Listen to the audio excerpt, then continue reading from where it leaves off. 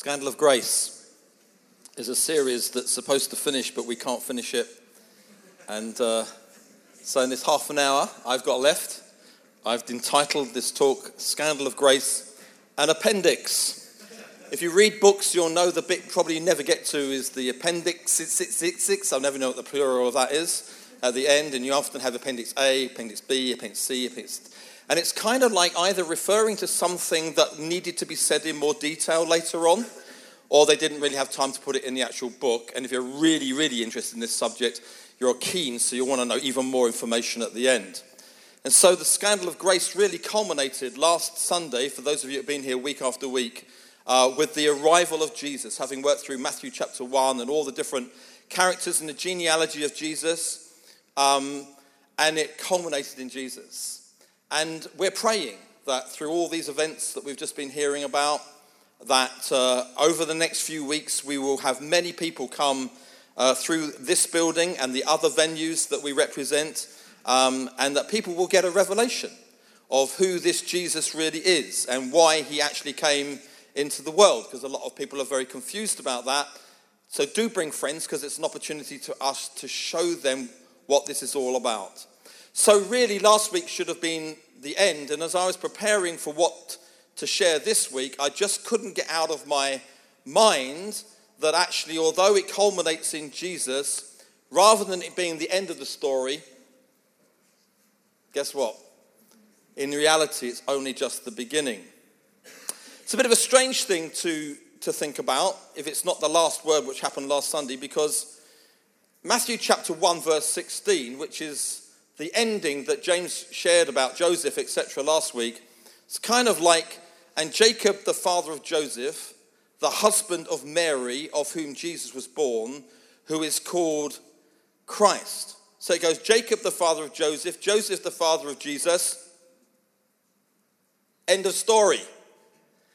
End of the line. It not only culminates and builds up to the arrival of Jesus, physically, that's the end of the story. It also ends with him. Jesus never married. Jesus didn't have any children. It was the end of the family line. So what on earth are you doing here today? This should be the end of the story, because it all culminates in Jesus, who died and rose again and ascended at the right hand of the Father and poured out his Holy Spirit. Well, if you have Bibles, you'll see in John chapter 1, this is the explanation as to what happened. And this is referring to a lot of things that happened in our worship already today. John chapter 1, verse 9. The true light, talking about Jesus, which gives light to everyone, was coming into the world. And he was in the world, and the world was made through him, yet the world did not know him. He came to his own, and his own people did not receive him. But to all who did receive him, who believed in his name, he gave the right to become, slowing up for you to get this, children of God, who were born not of blood, nor of the will of the flesh, nor of the will of man, but of God. And so an amazing miracle happens that's not physical, but is spiritual.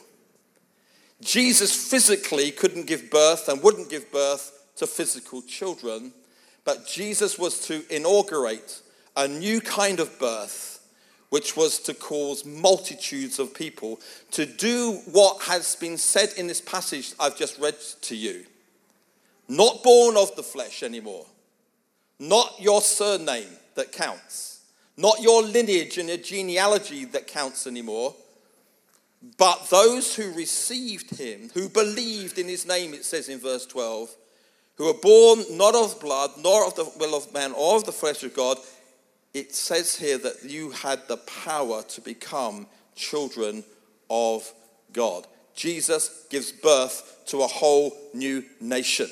No longer a physical genealogy, but a spiritual genealogy. Through Jesus and believing in him and being born again and following him, a new line begins. Not the line of David, You can come from any line you like and any nation and any background. And now when you're born again, you become of the new line of Jesus. Not the Jewish nation, not any other nation, but the one whom Jesus forms. This is amazing. How on earth did you and I become children of God? Well, if you've been here through these weeks, you'll know the answer is adoption. Those of us who were not worthy to be called by his name or in his family have been miraculously adopted and have now become the line of Jesus. So here's the line of Jesus coming right through. It culminates in him, and people think that's the end. He's killed, the end of the line.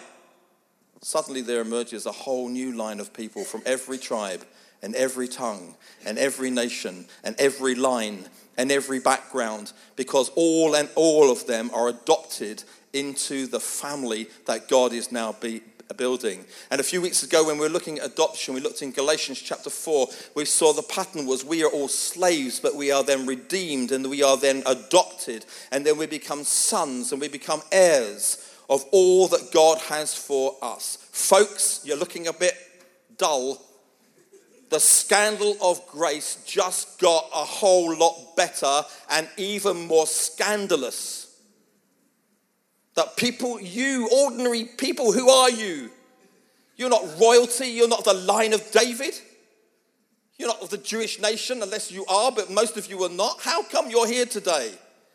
It's even more scandalous to believe that people like you and me become part of God's purposes. Not only that, the Bible clearly says, if we've looked through this line, this Jewish line, these people of God from Abraham onwards, this is what it says about you and me in Ephesians chapter 2, verse 11. Therefore, remember that at one time you Gentiles in the flesh, you Gentiles, called the uncircumcision by what is called the circumcision, which is made in the flesh by hands. Remember that you were at that time separated from Christ, alienated from the commonwealth of Israel, strangers to the covenants of promise, having no hope and without God in the world. It's describing people in this room today. But now, in Christ, you who were far off have been brought near by the blood of Christ. It's an amazing thing to think the scandal of grace we've been looking at has been about a people group. It's all been focused in upon them. And I can imagine some of them, after Jesus has come, are saying, well, maybe I am of the genealogy of Jesus. I'm a Jew, and at least I get to claim something from my past. It says of you and I, we weren't even close. We didn't even have a chance. We didn't even have promises of covenant or anything else. We were the no people. We were the people in gross darkness. We were the people far from the purposes of God. And really, when people could stand and say, well, I'm of the Jewish line, I'm kind of close to it, I might even have something to do with the whole background of this, the Bible is now saying it's absolutely irrelevant. Neither Jew nor Greek. No one gets to inherit this unless you are born again. The Apostle Paul typifies this when he says these familiar words in Philippians chapter 3. And as I've been preparing this week, these words come across even more powerfully as we've looked at this scandal of grace, this line of the genealogy of Jesus. In Philippians 3 verse 3, Paul says, for we are the circumcision who worship by the Spirit of God and glory in Christ Jesus, and put no confidence in the flesh. Though I myself, says Paul, have reason. He's like looking back. I could have qualified. Though I myself have reason for confidence in the flesh also. If anyone else thinks he has reason for confidence in the flesh, I have more. Circumcised on the 8th day of the people of Israel. Of the tribe of, we're back to the tribes, see? Of the tribe of Benjamin. I was there. I was kind of part of the line, really. A Hebrew of Hebrews. As to the law, a Pharisee. As to zeal, a persecutor of the church. As to righteousness, under the law, blameless. Wow. But whatever I had, I counted as loss for the sake of Christ. Indeed, I count everything as loss because of the surpassing worth of knowing Christ Jesus my Lord. For his sake I have suffered the loss of all things and count them as rubbish in order that I may gain Christ. It's kind of like if anyone's proud of their background, if anyone says, well, I was close, even that no longer after the coming of Jesus is relevant to anybody. The miracle that happens to us is this amazing miracle that Jesus comes and begins something new and fresh again. This is what it says in Romans chapter 8 and verse 29. For those whom he foreknew, he also predestined to be conformed to the image of his Son, in order that he might be the firstborn of a new creation, or your translation might have a firstborn of a new order, or the firstborn among many brothers. This is a radical concept. Listen carefully. I know it's Sunday mornings, it's a bit theological, but you need to hear this. This is amazing that Jesus has the power because of his death and resurrection and because of his grace poured out upon ordinary people, that he becomes the firstborn of a new line.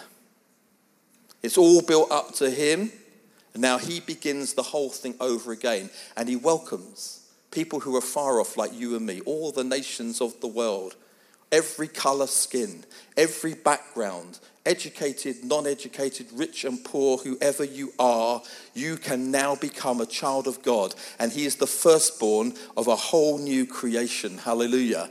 It's like he's the first one in line and we all get to line up behind him. The Bible says we are now all one new man in Christ. He goes before us, whatever your background, whatever your language, whatever your culture, we all become brothers and sisters together. We get up to line up behind him. There's a doctrine which we haven't got time. You see how fast I'm talking to get into about Jesus being our older brother, our elder brother, and that we are all his brothers too. Hebrews chapter 2 verse 11. For he who sanctifies and those who are sanctified all have one source.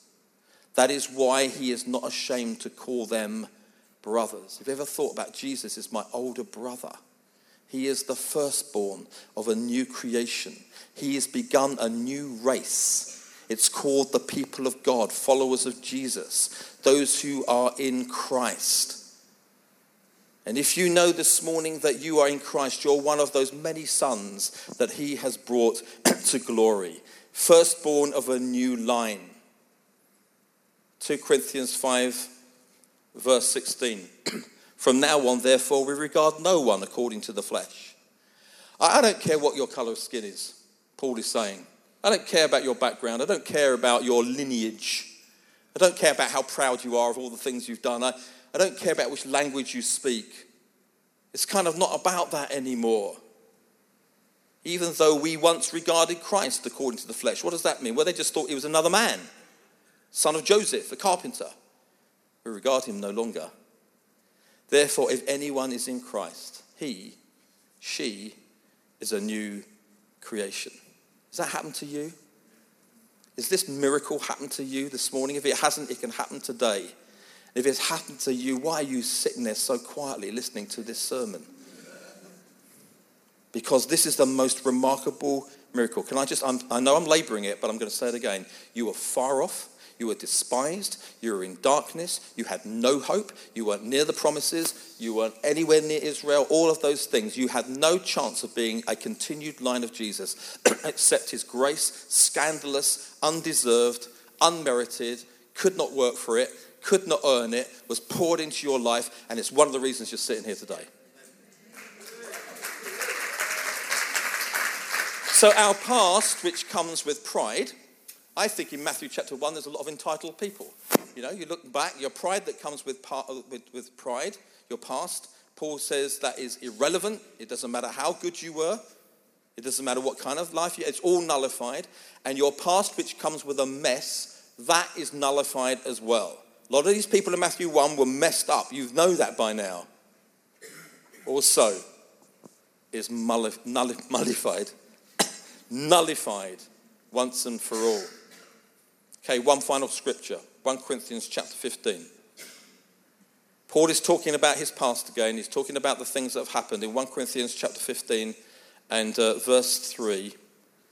He says this, "For I delivered to you as of first importance what I also received, that Christ died for our sins in accordance with the Scriptures, that he was buried and he was raised on the third day in accordance with the Scriptures, and that he appeared to Peter, then to the 12, then he appeared to more than 500 brothers at one time, most of whom are still alive." That must have been cool, just popping in on someone that actually saw Jesus resurrected from the grave. "Though some have fallen asleep. Then he appeared to James, then to all the apostles. Last of all, to one untimely born, he appeared also to me. For I am the least of the apostles, unworthy to be called an apostle, because I persecuted." If you know about Paul, he persecuted the Christians. He stood by when Stephen was stoned. He held the cloaks. He caused Christians to be murdered. He put them into prison. He was absolutely determined to wipe out Christianity. Verse 10. "But by the grace of God I am what I am. And his grace towards me was not in vain. On the contrary, I worked harder than any of them, though it was not I, but the grace of God that is within me." There's a new DNA, even for people who murdered Christians, threw them into prison. What have you done in your past? Not many of you have murdered Christians. See, if the grace of God could come to someone like that, the grace of God can come to you and deal with your past. There is a new DNA. There is a new bloodline. There is a new genealogy. There is now a family likeness. You have brothers and sisters that you're in relationship with from all over the world. Something new is pumping through your veins. The Bible says you have a new name and a new heart. You are a new creation. You are adopted. Physically, I know where my line comes from. You do too. And who do you think you are or were? You can investigate these days by the touch of a button to find out all about your past history. I know that doesn't get nullified. I am English. It is my family. Do you know these days you can do DNA testing? Some members of my family, rather weirdly, are doing DNA testing, and some of them are trying to do it on me. I said, clear off.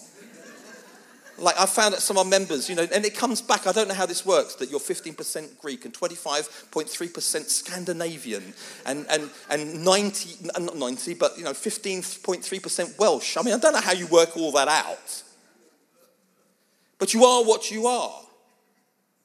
So I could trace my family back to the early 1800s. William Holden, the father of James Holden, the father of Walter Holden, the father of Frank Holden, the father of Elliot Holden, the father of David Holden, the father of... See, it goes on. That's my background. You can trace even further if you like. That's what I am. Except one day, Jesus broke in. And although that line of my past is not to be despised, whether it's good or bad stories in the past, what really defines me now is my new DNA. The family that Jesus came from is the family that he came for. Messed up, confused, far away. And you know what's wonderful about this new line that you're a part of and I'm a part of, this new inheritance, this new bloodline genealogy, is that it's not temporary. It's eternal. You will live forever. You will go to be with the Lord. Because why? Because you're of the new line. Because you're of the new DNA. Because something of eternity has already come in your heart. You don't belong here. You belong there because that's what Jesus has done in your life. I've divided this into two, to be honest. That's appendix number 1, or A. It's pretty good stuff, isn't it? You didn't make this up, did you? I really didn't make this up. This is amazing stuff of revelation that God gives to you. And the reason it's important, before I go on to Appendix B, is because we live in this life and we have an enemy who constantly lies to us. And we have circumstances that happen that make us question. And we know ourselves. So we can think of lots of reasons why we don't deserve to be in this new creation that Jesus is forming. But this is truth, brothers and sisters. And if you know that this is true for you, this overwhelms all those other things. The lies and the confusion and the things that people say about you. You're not this, you're that. Who do you think you are? I'm a child of God. It brings dignity into your life. Before you were even born, this line was already waiting for you to inherit. Hallelujah. Appendix B. And this is the final thing to say as a result of this series. And it's to do with this, that this wonderful series that gives you theological understanding and appreciation of the scandal of grace doesn't end with this series, because if you have received grace, and the Bible says we are lavished with the grace of God, this grace has the potential to be far more than a theological understanding. It has the potential to radically change your life. You see, you could come out this series thinking, oh, that's been wonderful teaching. It's so wonderful. I've so enjoyed it. And it's about what happened to me when I came to Jesus. The grace of God that I didn't deserve was poured out upon my life. The news is this: the grace of God is still available today. And the news is this: the grace of God is still available in every day of your future. And the news is this: the grace of God is not just a theological statement. It has the power to transform every part of your being. It may take time. It may be a gradual process. But this grace that you've enjoyed coming to salvation is grace that's poured out potentially upon you and upon me and invades every part of our lives together. Let me land with this. 1 Corinthians 15:10, this wonderful final declaration Paul makes. But by the grace of God, I am what I am. His grace toward me was not in vain. On the contrary, I worked harder than any of them, though it was not I, but the grace of God that was with me. That one verse is just so full of so much. 3 things. 1, he says, the grace of God to me was not in vain. Your translation might have not without effect. What does that mean? I not only had revelation, Paul says, it changed me. It permeates every part of my life. It was not in vain. The doctrine is more than a doctrine. The grace of God is something alive. The grace of God, I think you'll agree with me as we've looked at this series, is probably the most liberating, life-changing and motivating truth any of us could ever hear. So I have a question. Why are there so many miserable, condemned, striving, unhappy Christians in the world today? I think the answer is this: the doctrine, knowing it, is not enough. I know people that can preach powerfully the doctrines of the grace of God, and if you hang out with them, they're the most miserable people you could ever meet. So how can you put these two things together? Here's the answer. The grace of God is an amazing truth, but it's meant to be amazing truth that you don't just look at and wonder at. You let it penetrate your life. Will you allow all the things we've been looking at over these last weeks to actually permeate every part of your life? How do I know if it has? How do I know whether the grace of God has really permeated your life? Well, I see you in meetings, mostly, and you see me in meetings mostly. So let's just agree together, you have no idea whether people are living in the grace of God in a meeting. I mean, you just don't. You could have been on the way to this meeting this morning, and you could have been a little bit late, and you could have been rushing. You know, it's like when you're rushing to a meeting, and you're kind of all boiling up inside, and everything's going. If you're like, some of you got 3, 4, 8, 12 kids. It's hard work getting to the meeting, and you're thinking about, come on, kids, we've got to get in the car. The kids all jump in the car. Your wife, for some unbelievable reason, is later than everybody else, and you're sitting there with the key, just turning on the ignition, waiting to go. Come on, it's going 10 to 10, 5 to 10. We've got to get there.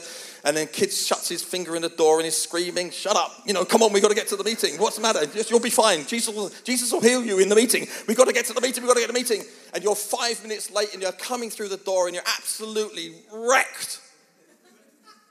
Some kind person in the blue t-shirt says, "Good morning, how are you?" And you say, "Hallelujah, praise the Lord. I'm just wonderful. Come, children, let us go into the house of the Lord."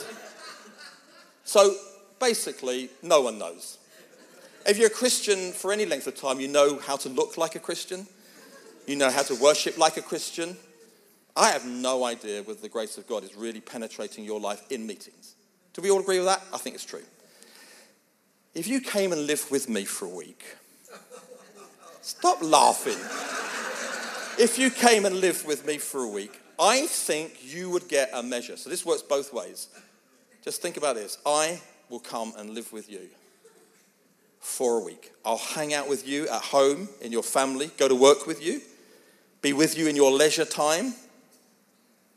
I think that's where I'm going to discover whether the grace of God is more than a doctrine. So whether or not it's really penetrated your life. So if I discover, for example, that fundamentally you are easily condemned, this is me hanging out with you, okay, throughout the week, then it says to me the grace of God has not yet penetrated your life, because the grace of God doesn't condemn you, it sets you free. If I discover fundamentally you're a person that's striving, all your life you're just striving, you're driven, you're striving, that just tells me the grace of God hasn't yet come to that area of your life. Why? Because the grace of God brings rest. I mean, you might have a lot on. Everyone's got a lot on this time of year. But there's a fundamental rest when you're enjoying the grace of God, even in the midst of difficulty. Maybe I discover you're a very, very intense person. Very, very anxious, very intense about everything. Would I discover that about you? Because if I did, then it would show me the grace of God hasn't yet come to you in that area, because the opposite is contentment. It's what the grace of God does in our lives. I'm not saying we're all there yet. We're halfway there. But there will be these fruits of grace. What if I discovered your whole life was dominated by a sense of rejection? What people have said to you, what people think about you. Rejected. Why do I think that's not the grace of God? Because the grace of God is all about acceptance. And even when people reject you, fundamentally, there's an acceptance that you know you've been accepted in Christ. Suppose I discovered you were full of self-pity. It's all about me. It's all about things about me. It's me-centered, and everything is about me feeling sorry for myself. You see, the grace of God works in you so much, you're so overwhelmed by the grace of God, you find yourself thinking about other people more than just poor old me. Would I discover if I came and hung out with you that you're a person that's very competitive and very, very judgmental of others? The grace of God helps you understand you don't have to do that because you're approved. What if I found that you had a low self-image? It would tell me there's yet more for you to understand about your new identity of who you are in Christ. How are you at work when it comes to the grace of God? You think, this is getting ridiculous. We've just done this genealogy of, now you're asking me, what's that got to do with my work? Everything. How's your marriage? There's grace available. How's your relationship with your children? Grace is available. How are you when you have relationships that are difficult, handling pressure, perplexities, hassles, injustices, people? What are you like standing in a queue? How's your driving going? You laugh, I tell you what, these are the tests as to whether the scandal of grace has come into your life. The scandal of grace never stops. It's determined to cover every area of your life. Second thing Paul says, so the first thing is it's not without effect. It's changed, it's permeated every part of my life. The second thing is it's given me a new identity. 1 minute I'm persecuting the Christians, next minute I'm in Christ. So Paul makes this amazing statement in 1 Corinthians 15:10. I am what I am by the grace of God. Can you say that? It's a huge test as to whether the scandal of God's intention is the scandal of grace. Despite your past, despite everything that's happened to you, you are able to look in the mirror and say, he might not look like what you look like. That's irrelevant too. By the grace of God, I am what I am. It's amazing to be able to say that. See, a lot of Christians wish they were someone else. If only I was like her. If only I had more gifts. If only I looked differently. If only I had a different background, I'd have had a better start. If only I was more gifted. You have to understand that the grace of God has already accepted you as you are, with all your failings, with all your mistakes, with all your funny looks, with all your lacks, your strange ways, reasons why God should not accept us are obvious in our hearts. But here's the scandal of grace. He did anyway. He didn't say, hey, sort that out, then you can come in. Clean that up, then you can come in. Come as you are. It's amazing, isn't it? Come as you are. And how did you come? You came just as you were. And that's why the Apostle Paul makes this statement. You know, he's got lots of reasons to disqualify himself. Do you know, I think the only alternative to believe what we're just saying now is this. You must have been a mistake. You must have got in when God was having a busy day. And he didn't notice. He turned to the angels. He turned to the angels and said, how did this person get in to this family of God? The reality is, God doesn't make a mistake. His back wasn't turned. He knew you by name. He chose you. And he said, I want you to come and be part of us. It's amazing. You're not lost in the crowd. He knew you before the foundation of the world. I know that I'm a work in progress. I know that you are as well. Sometimes we feel we're less like Jesus rather than more like him as the years go by. But I am what I am by the grace of God. To some people, talking about me now, I know that means I'm a friend, which is kind of nice. To some people, they would say, look at me and say, you're a nice guy, you're a pastor to me. Some people would look at me and they would say, you've got an apostolic gift you bring to us as a church. To one person, I'm a husband. To 4, I'm a father. To 12, I'm a grandfather. To some people, I am a pain. They really, really don't like me very much. I know there are some people that when they see me coming, they walk across the street. They go to the other side for whatever reason they might have. They may have good reasons. But despite all of that, I am what I am by the grace of God. I'm weak. I need to be better. But God's grace is what's going to do that in me. Thirdly and finally, Paul says this amazing verse, part of this verse, it says, I've worked harder than all of them, yet not I. Oh, how to love. I wish this would penetrate. But wouldn't you like this? See, the scandal of grace is not being lazy. Grace is not, oh good, I'm in the grace of God. No one cares. Jesus loves me. I'll get there in the end. It's all right. It doesn't matter. Yes, it does. The Bible also says the grace of God teaches you to say no to things. This is not an excuse for a lazy life. So Paul says, I worked harder than all of them.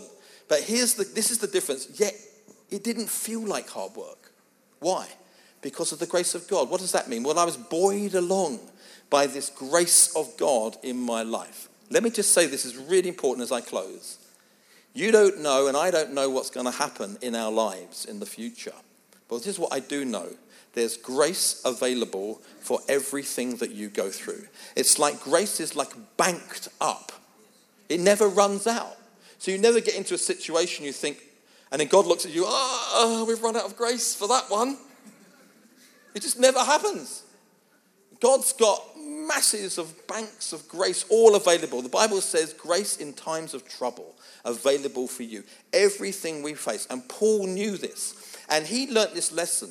He tapped into something. The availability of grace for everything he faced, for every occasion, for every struggle, for every difficulty, for everything that he didn't understand. He said, yet not I, the grace of God. I long to know this more and more in my life. If you're someone who's striving and are a bit driven, you're tempted to try harder all the time. That is not the result of the scandal of grace. The result of the scandal of grace is that you and I have grace to live in, not in our own strength, but in every circumstance to know that he is available for us.